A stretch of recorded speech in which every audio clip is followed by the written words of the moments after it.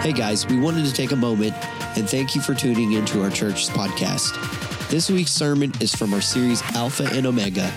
To learn more information about Sterchi Hills, you can find us at sterchi.church. Oh, and don't forget to hit subscribe to our podcast so that you can always stay up to date with our latest messages. We're so thankful for all that God has been doing in the life of our church and the part that you play in it. Thank you for listening and have a blessed day.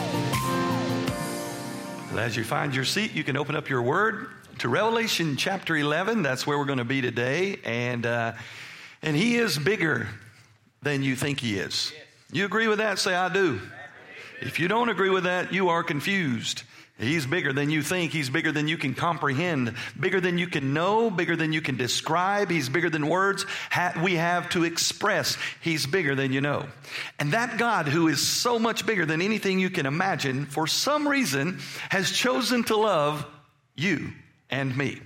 And he doesn't just love us from a distance. He wants to come into our world, and he wants to use you and use me and use us as a church to impact the world. You see, God is on a rescue mission to save people from their sinful condition. And he does it through Jesus' sacrifice and resurrection. And he desires to include you. Now, I just think that is remarkably cool that God would choose to use somebody like me and somebody like you.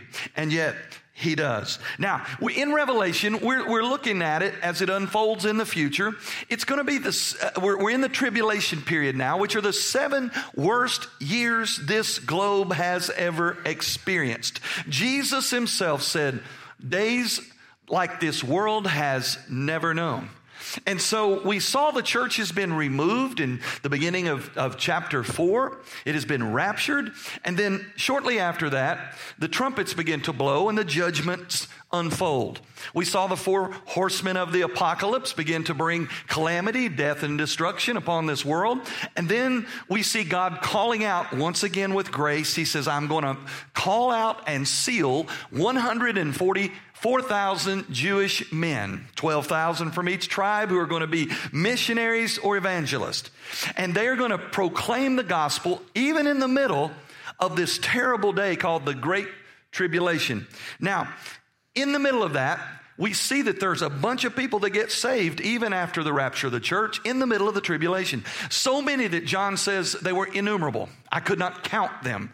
Now, the only problem with being saved after Jesus removes the church is that these people will be martyred or murdered for their testimony because of the word of God. And that's what the Bible tells us. Now, there's a mass that gets saved, and then we move into chapter 10, and it's kind of like the grace is over. Last week we saw an angel, a representative comes to this earth. He plants his feet on land and on water, and he says, enough is enough. Now you're getting ready to experience what real wrath looks like. As if the first 3.5 years didn't look bad enough, the second 3.5 years, the second half is going to be like unbelievable. It's going to be absolutely horrific for those who are left here. Now, we begin chapter 11 with something that's a little bit unusual, a peculiar command given to John. So I want to address it before we get into the actual message. And it's this, it says in verse 1 and 2, then a measuring rod like a staff was given to me, and I was told, get up and measure the temple of God, and the altar and the ones who worship there. But do not measure the outer courtyard of the temple. Leave it out, because it has been given to the Gentiles, and they will trample on the holy city for 42 months. Now, let me just explain what he says. He said, I want you to measure the temple, okay? Now, why is this such a peculiar command? Here it is. There is no temple. You see, in 70 AD, in the first century, the temple was destroyed. It was burned to the ground, and it has never been rebuilt. And so John is given an instruction, take this reed, this measuring stick, and go measure the temple. There's no temple.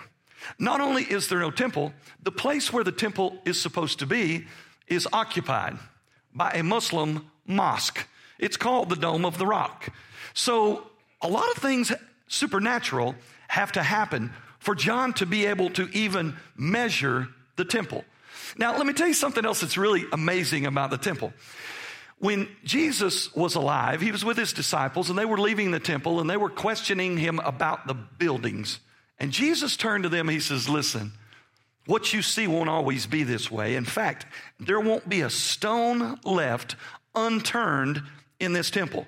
He told them it's going to be completely and utterly destroyed. Now, they didn't know what he was talking about. But in 70 AD, when the fire came, all of the furniture in the temple, much of it was lathed or covered in sheets of gold. And then there was a treasure of gold in the temple. And when it burned, that gold melted. And when it melted, it ran in between the stones of the foundation of the temple. So shortly after it burned, gold diggers went onto the Temple Mount and they pried the stones apart to get the fragments of gold from in between the stones. So when Jesus said, there won't be a stone left unturned, he knew what was going on when they didn't get it. You see, that whole song about he's bigger than you thought he is, it's real, okay? And Jesus is God, and he knew what God knew because he and the Father and the Spirit are one, and he told them that. Now, John doesn't get it. He just knows he's been given an instruction. And so knowing that, now he says, I'm going to send 2 witnesses. Now, the timing of it is peculiar. It's in the middle of the tribulation. We're waiting for the 7th trumpet with the rest of the judgment. So right in the middle, 42 months, 1,260 days, 3.5 years, things are going to change for the worse. 2 witnesses show up. And the title of today's message is, It Comes with the Territory. Now, anything that God has purposed, gifted, called you to do there's things that just come with the territory. You may be a home builder, you may be a doctor, you may be a lawyer, a school teacher, you may be a nurse, you may be a banker, you may be a salesman, you may be a mother, whatever it is that God has purposed and called you to do, it comes with things that just simply come with the territory. And sometimes people think whatever your occupation is, it's the best occupation. I remember when I was in construction, I was building an eye clinic, and I was standing out by my truck with the plans laid out. I was talking on the phone. And a friend of mine calls me, I said, what's up, bro? He said, I sure wish I had your job. I said, no, you don't. He didn't know. If you're in construction, man, it's got some garbage you got to deal with. And what about a school teacher? Everybody thinks a school teacher has the best job in the world. Why? They teach partial days to get a planning period. They work about 8 months out of the year. They get off in the summer and Christmas. I'm kidding, Kendra. Take it easy. Weeping and gnashing of teeth was just right there, okay? Everybody thinks teachers got it made. They may have had it made when chewing gum was the problem in the schools. Today, that is one of the hardest positions, occupations on the planet. And we should revere those who are willing to sit and teach your kids. Amen, Brother Joe. Now, okay, what about this one? The preacher's job. I mean, that's a cushy little job. He just works a couple hours a week when he preaches. Okay, you shut up. Okay? It is not true. Okay? And no matter what job, responsibility, occupation, the thing that God places you here to do, no matter what it is, it's going to come with these things that we call things that come with the territory. Now, I've got good news for you, though. There's some things that God calls you to do, and those things that come with the territory actually enable and empower you to accomplish what he's called you to do. So today we're going to be introduced to 2 new figures in God's prophetic revelation, and they're called the 2 witnesses. And so, first of all, I want you to know a witness is an eyewitness, who has a firsthand recollection or testimony of reality. It is one who has an open profession of one's religious faith through words or actions. It is one who has knowledge of an event or a change from a personal observation or experience. That's what a witness is, okay? Now, I also want you to know that just like in the legal system today, if you're going to be a witness, your lawyers are going to coach you a little bit and prep you a little bit to be a witness. They're going to kind of tell you what to expect. They're going to kind of help you go through your testimony, through your witness, to help you do well when you get the opportunity to witness. Well, God has done the same thing. He wants to develop you as a witness. And just like today, we're going to see two witnesses who have a very particular job to witness. And you also have a very particular job to witness. Although theirs is different than yours, you have an obligation to be a witness. And so we're going to talk about that today. So I want you right now to look at your neighbor and say, if you follow Jesus, you are a witness. And now I want you to ask them a question. Are you a good one or a bad one? Now, isn't that easier to ask somebody else those questions? Isn't it easier to tell somebody, yeah, you follow Jesus, you're supposed to be a witness? Okay. That's easier, okay? Isn't it easy to say, well, are you a good one or a bad one, you know? Okay, so I'm telling everybody in here, if you follow Jesus, you are called to be a witness. And I'm asking you a question, hoping the Holy Spirit penetrates your heart and your soul and gives you the right answer, not your gray matter answer compared to somebody else's answer. It's this: are you a good one or are you a bad one? So I wasn't picking on anybody. Are you a good one or are you a bad one? Okay? The question deserves an answer. So it comes with the territory. We want to look today at the 5 marks of a witness for Christ. The 5 marks of a witness for Christ.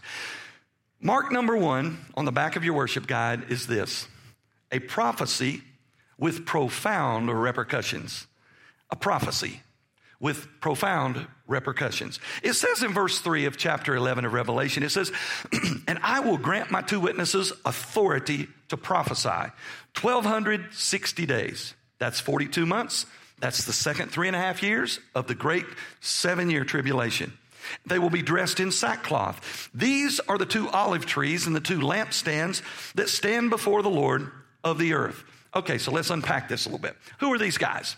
You ever heard of the 2 witnesses? Most of us have. Who are they? I'll be honest with you, we don't know. We can speculate. We can conjure some ideas up, but we really don't know. Many people would argue that it's Moses and Elijah. Why? Because they showed up at the Transfiguration. Others, which I kind of believe, it is Enoch and Elijah. Why? Because they never tasted death. Enoch walked with God and was no more. That's cool. You just walking with God and then gone, okay? He didn't die. And then Elijah, man, he got a good passageway out of here. The Bible says that a fiery chariot pulled by fiery horses hauled him out of here. Now, I just think that's cool. If God said, Joel, I'm going to call you home, how do you want to go? I kind of like the fiery chariot and the horses. I just think that's cool, okay? They didn't die. So I believe they come back as the witnesses. It could be someone else, but I believe that may be who it is. Now, it says these 2 witnesses are given the authority to prophesy. The authority to prophesy. Now let me talk about prophecy a little bit. There's 2 kinds of prophecy in God's word. There's the word prophesy, which means to foretell the future. There's the word prophesy, which means to foretell. The difference is a foreteller is someone who knows the future. A foreteller is someone who proclaims truth that's already been declared in God's word. Now, I believe I have the gift, which it is a spiritual gift. I believe I have the spiritual gift of prophecy. I do not have the gift to foretell the future. I wish I did.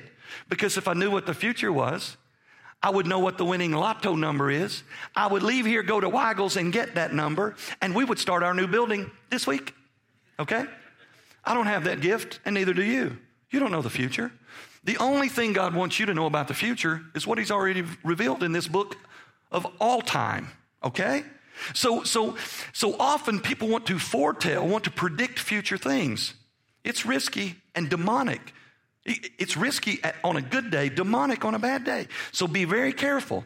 It's why I used to laugh about when I was in Georgia, there was all these little palm reader places, you know. You could pull in there and give them $5 and Madam Lulu or whoever would tell you your future, you know. And I never understood why she was still in a single wide trailer. You know, nothing wrong with single wide trailer. I just didn't get why she wasn't in something much larger, maybe downtown, you know. And so foretelling, future telling is something that I am very skeptical of, and I think you should be too. But forthtelling, to proclaim with boldness what God has already said, is something that, quite honestly, many of us, if not all of us, at some level are called to do. And so if these two witnesses were given the authority to prophesy, they were given something special, man, something special. And I just want to bring it down to home, not some future event, something right now. You're called to prophesy. You're called to be a witness. You're called to share something supernaturally great. And what is it? It's the gospel of Jesus Christ. The greatest story, the greatest message ever given from and to anyone is the gospel of Jesus. Why is it such a great prophecy? Why is it such a great message? In it, it changes a sinner to a saint.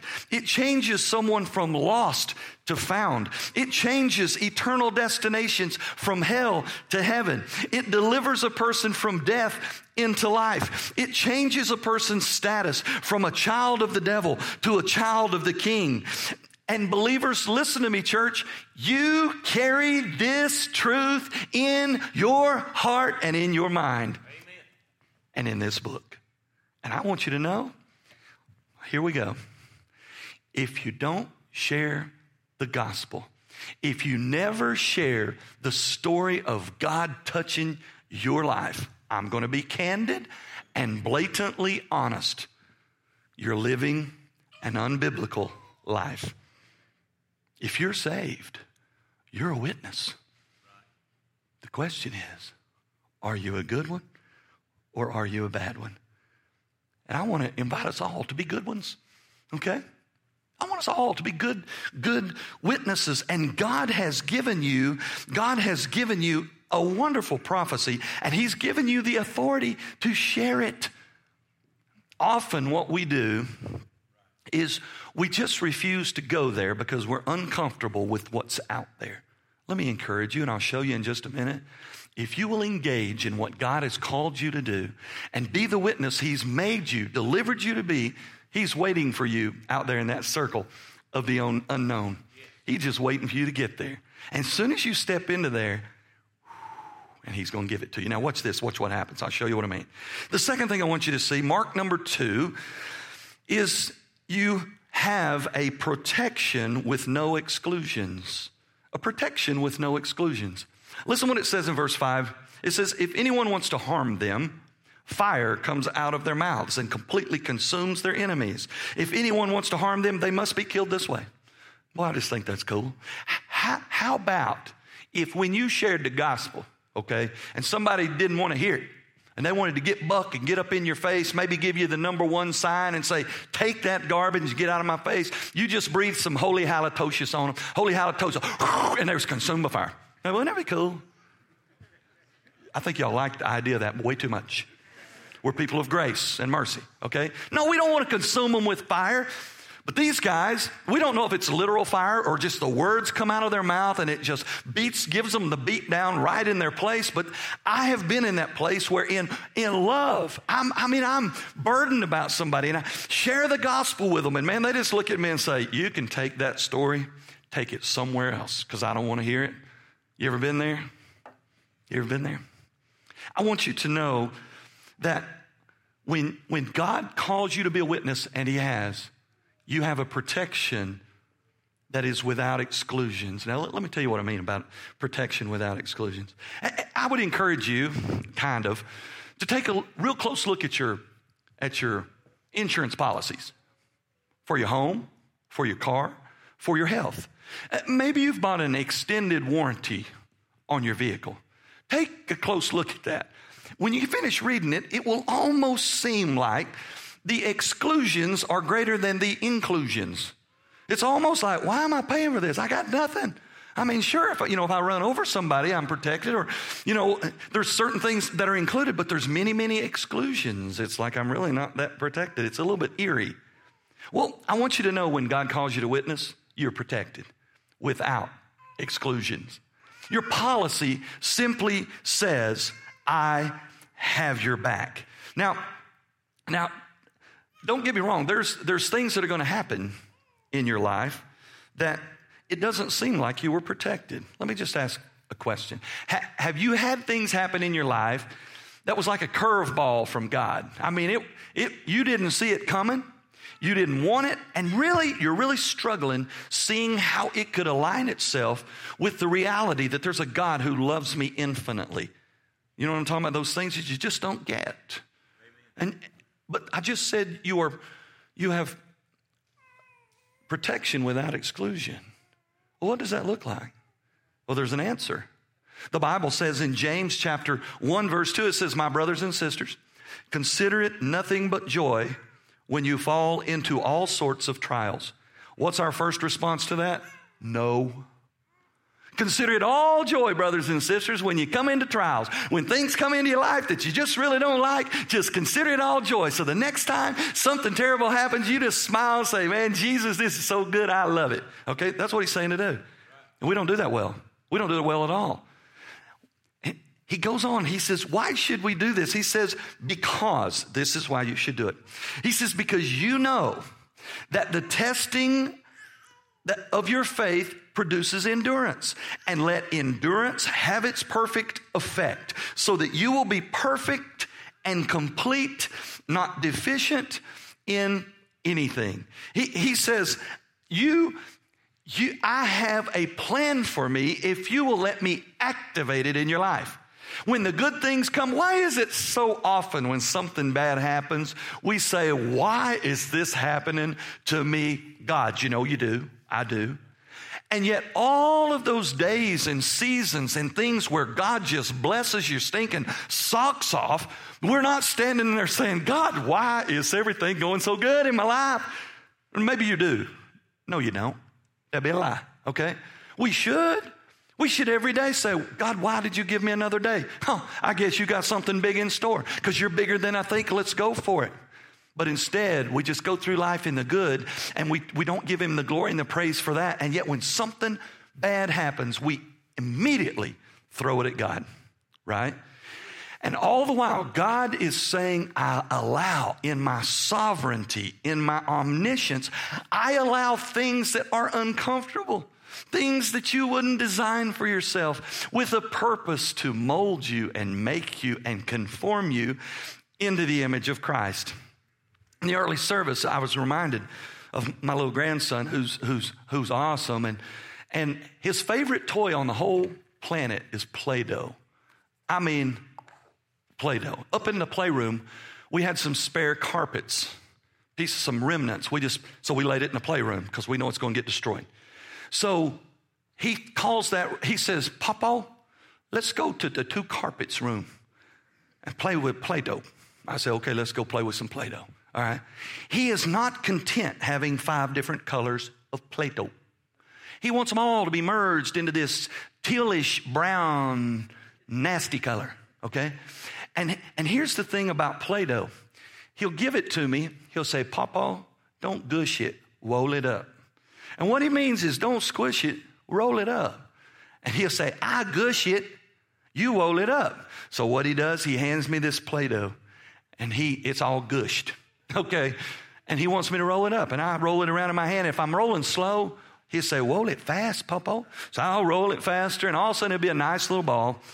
And I'll say, is this okay? Yeah. What does he do? He goes over and he finds some toy laying around that he can just bury it in this Play-Doh. He gushes it all over that toy. Okay. Now here's the thing. When you first get the Play-Doh out of a fresh can, it's got this nice homogeneous color, and it's just pliable and soft, and you can roll it in your hands and make a nice ball.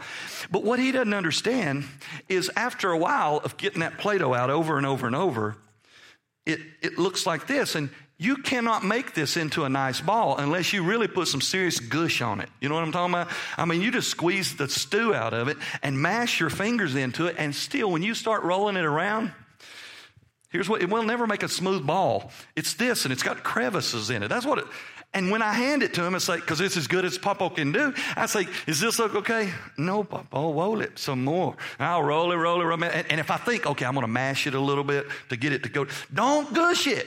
You know, roll it. Okay, I'm rolling. All right, so it looks like that. And you know what? It dawned on me. When God sends the trials in our life, often they begin when we're children. And we're pliable and moldable and soft.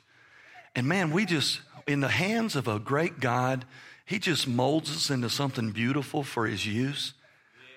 And then we start getting a little age on us, and we just kind of dry out. And we just kind of start pushing back. And we just kind of start not liking to be manipulated because we got it all figured out now. Our walk by faith is a little bit diluted. And we think we have it all figured out. And instead of looking like a pliable little ball, it looks like this. And to get you now where he wants you to be, he can no longer gently roll you in the palm of his hand. He has to gush you. And let me just tell you what a gush looks like. It looks like scars here and here from knee surgery. Let me tell you what a gush looks like. It looks like a scar here from a back surgery. Let me tell you what a gush looks like. Looks like a scar here from a hernia. Let me tell you what a gush looks like. I got a whole list of gushes, okay, where God has had to gush me, squeeze me, instead of gently rolling me around in the palm of his hand. So I want you to know something. When God calls you to be a witness, he expects you to be his witness. I'm just saying, it's true. It's absolutely true, and I'll show you in a minute. When he calls you to be a witness, he expects you to be a witness.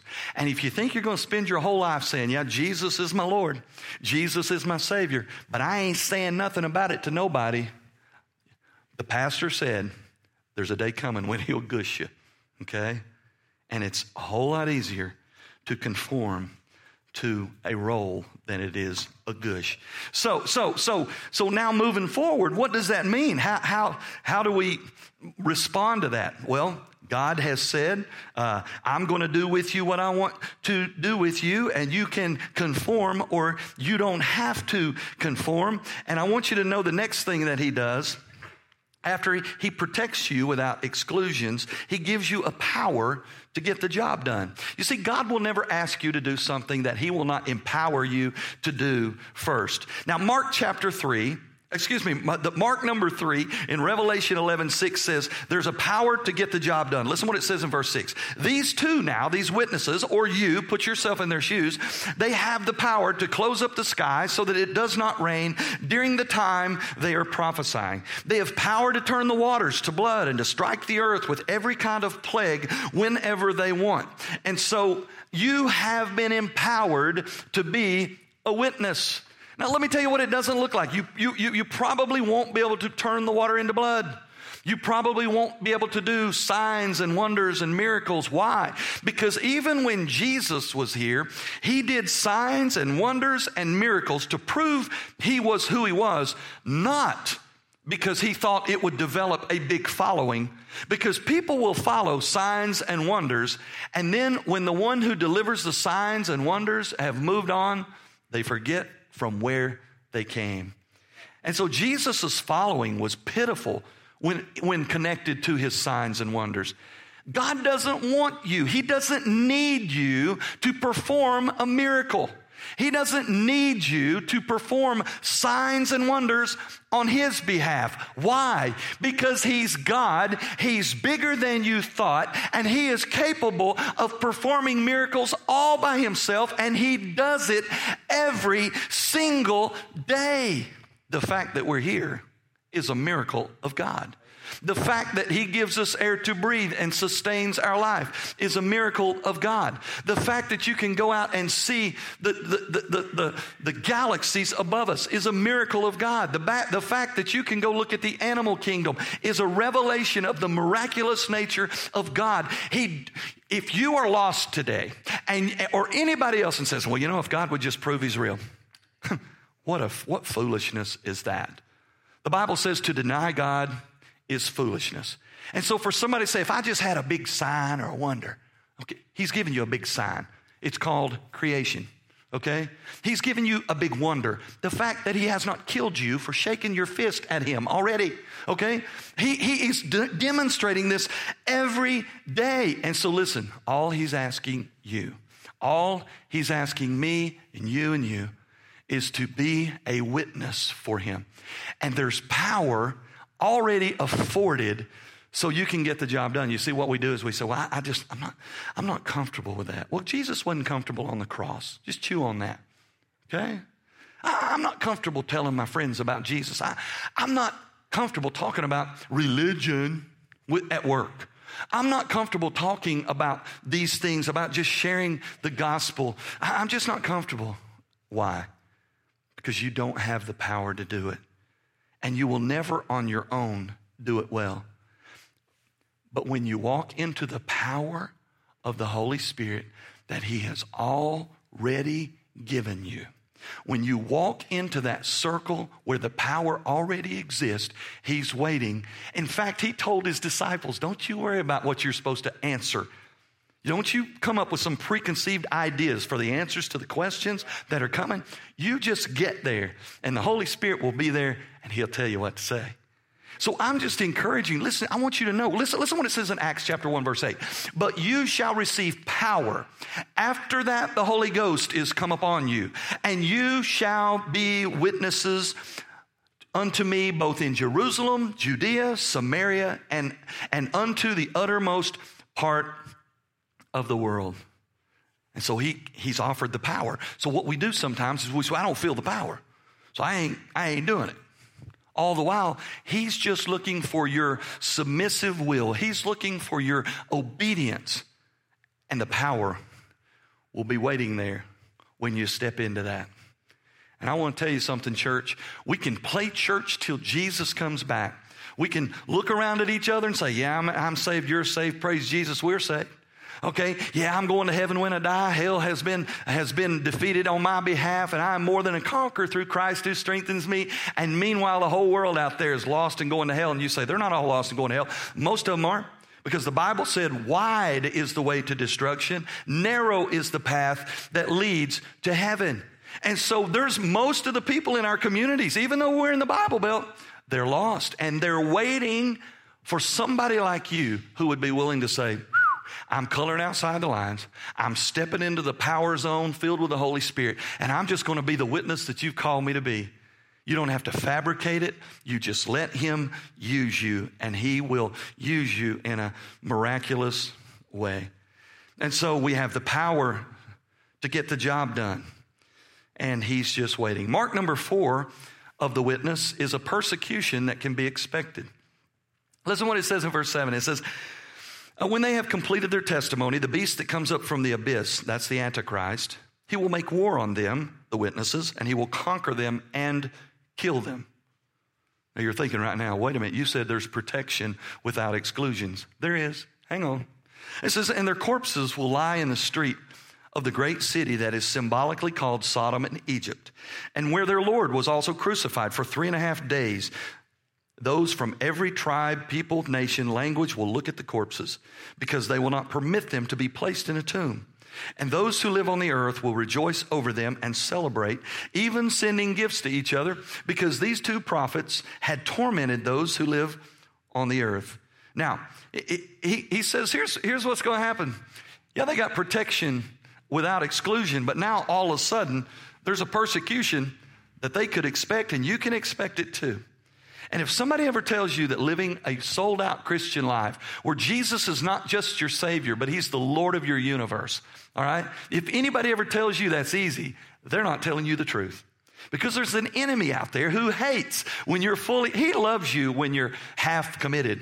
He loves you when you're lukewarm, apathetic, and miserable in your Christianity. And you can act religious and say, I don't know what you're talking about. Yeah, you do. Okay, that's where we stay, okay? And he will leave you alone. But when you step into that power zone where the Holy Spirit says, let's change the world, the enemy is waiting. He is waiting. All right? And you have protection without exclusion. But what about this verse? It says, yeah, your protection, there was a hole in it, okay? The enemy found the hole because he kills them. And not only do they die, they take their bodies and they lay them in the street and shame them and refuse to bury them. Why? So the whole world. Now keep in mind, when John wrote this, he didn't know about the internets. I heard that the other day like that. He didn't know about the internets. He didn't know about the satellites. He didn't know about any of that stuff. But God did. And he said there's a day coming, man, where they're going to take these witnesses, they're going to shame them and murder them. They're going to lay them in the street. And for 3.5 days, their decaying flesh, their detestable, stinky flesh will lay there in the street, and the whole world will see that they're not who they said they were. Now, what do we do with something like that? Here's what we do. Here's the question. Have you ever tasted a little bit of persecution? Have you ever had a little bit of pushback when you live for Christ? Have you ever been made fun of for your testimony and for your life? Listen to me. If you've never been made fun of because of your Christian walk, it may be one of two reasons. One, you're just running with Christianity.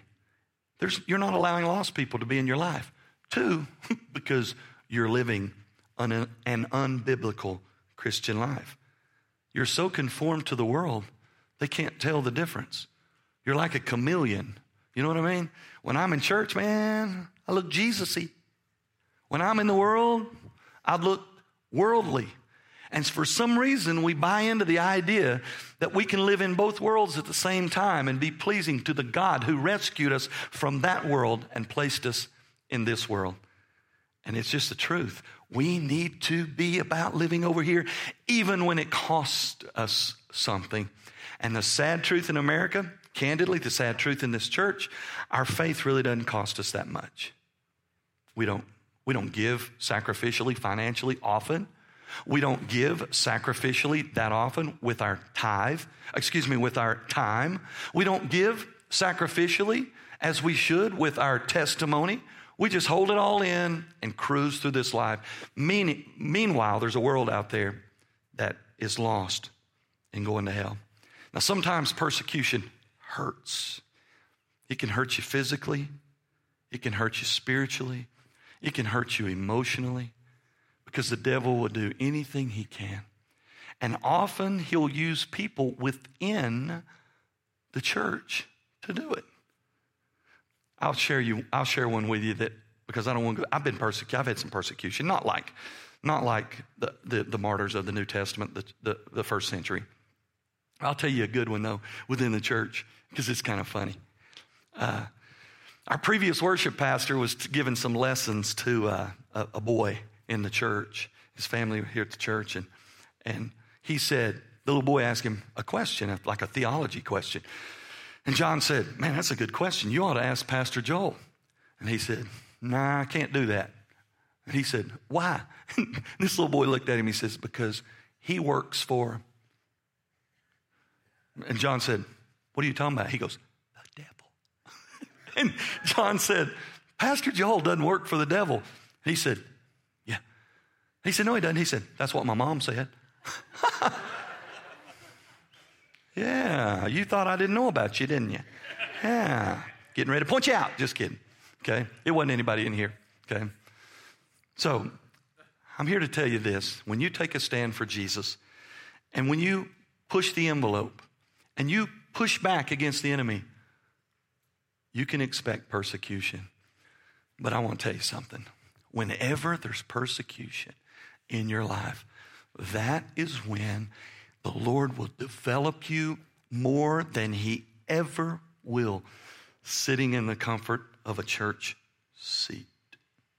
That is when he begins to mature you. That is when he begins to roll you around in the palm of his hands, making something special out of you, wanting to use you in a new way. In Matthew 5, verse 11, Jesus said, blessed are you when people insult you, when people persecute you. When people say all kinds of evil against you because of me, rejoice and be glad, because great is your reward in heaven. For in the same way they persecuted the prophets who were before you, they'll persecute you. So you can expect it. The fifth mark of a witness for Jesus is a provision of something so much better. So here we have these witnesses, man, they're dead.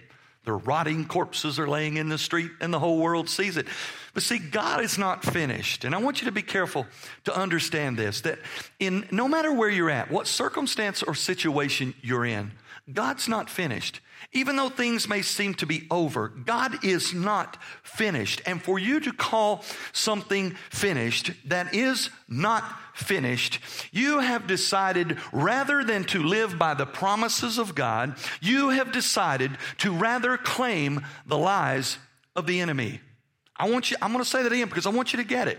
When you stop, when you put an end to God's work in your life, you have chosen to set this down and to embrace the lies of the enemy instead of claiming the promises of his word. And let me tell you, church, something we don't do very good at, and that is this, to claim this word, to own it, to take it into our life and live by it and say, God has told me this, he's challenged me with this, and so my life is now going to look like this. And when we do that, it changes our Christian walk. It changes our relationship with our spouse. It changes our children. It changes the church, and it changes our world. And how do we get there? How do we get to the place where when the persecution is there, we keep pressing on and we claim victory in Jesus' name? How do we do that? Here it is. Because God always has a provision of something so much better. So here these witnesses are laying in the road, and it looks like the game is over. It says in verse 11, but after 3.5 days, a breath of life from God entered them, and they stood on their feet, and a tremendous fear seized those who were watching them. And then they heard a loud voice from heaven saying to them, come up here. So the two prophets went up to heaven in a cloud while their enemies stared at them. Yeah. There's always something better waiting for us on the other side if we will just trust him. Right in the middle, when it looked like the game was over, a breath of God breathed into these dead bodies. They stood up to the ground, and the whole world is watching via satellite TV, okay? Everybody's watching. They stood up, and a cloud came and got them, ushered them into heaven. And I'm telling you, if I was one of those, I don't know what restrained them from looking back, and saying, ha, but they just went to heaven. There's a provision, and I want you to know, no matter what happens in your life, you can trust God with every circumstance and every situation. Because in the end, Jesus said, I go to prepare a place for you. And if it were not true, I would have told you so. Jesus said, in my house, my Father's house, there's many mansions. There's something much, much better than this old broken world. And don't get me wrong, I love life. I love getting to preach. I love this church. I love you. I love my family, my grandchildren, my children. I love them. I enjoy life. But there's something so much better that God has prepared for us. And so here's the challenge for today. Just like those two witnesses have a particular job to do in the future, you have a particular job to do in the now. And it is this: to be a witness for the Jesus that you claim as the Lord and Savior of your life. Because there's a whole world out there that don't know about it. And our theme for this year in 2019 is Beyond These Walls. It's calling our church to a place, man, where we forget about looking at each other and saying, you happy, you happy, you look happy, look like you're doing good. Look like you got it going on. Yeah, you come to church faithful. Yeah, you got it all packed up. Everything's neat and tidy. Okay? Meanwhile, there's a broken world out there that we forget to look at. And God's saying, church, you individual, church meaning individual followers of Jesus, it's time. It's time that you color outside the lines, You step into that place of obedience where the power of the Holy Spirit is waiting to give you authority. And it's this easy, okay? The Lord has allowed me to visit some great churches in the last few weeks, and I get to go visit a great one this Thursday, just to pick their brains and see what God has done and what those steps look like, to move forward and see what God would do. And you know what the common denominator is? The common denominator is that the church body began to get serious about a lost world. It doesn't mean you have to be an evangelist. It doesn't mean you have to go, you stand on the corner with a Bible. If he calls you to do that, do it. But what it means is you have to be intentional with the people you see. Because when I look around in this crowd, it's a wonderful crowd. I love you. You're beautiful. Okay? But I don't see a whole lot of new faces. You know what that says? We're not inviting people to church. We're looking at mostly the same faces every week. You know what that says? We've become about us instead of about what's beyond these walls. And Easter is in April this year, April 21st. And on the 20th, it's going to be a big event here at the church. And I'll tell you more about it next week and how you can get engaged in it. But I'm telling you this, we've lost a month. January is almost over of 2019. And the question is this: were you engaged in the mission that God has placed you here to do? Or did you lose a month focused on everything but what really, really matters? So right now I want you to bow your heads and close your eyes. And as we begin the thought of moving into the year in a new way, I want to ask you a simple question. Is Jesus Christ the Lord of your life? Have you received his gift? Is he your Savior and your Lord? It's not I'm not sure. It's something that you can be 100% certain of. Because when he comes into your life, his Holy Spirit comes in and seals you, and you know. Maybe you're here today and you're like, I'm that guy. I'm that girl. I'm that lady. I'm that man that's played games with religion and scratched around on it. I know the stories. I've heard the gospel, but I have never allowed it to penetrate my world. And I feel right now like the God of the universe is inviting me into his presence.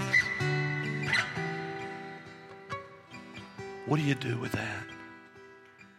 You simply repent, which means agree with God. God, I know I'm a sinner. And God, I believe you created me. And God, now, for some reason, I'm convinced that you love me. And so, God, I'm going to trust you in that, even though I don't fully understand.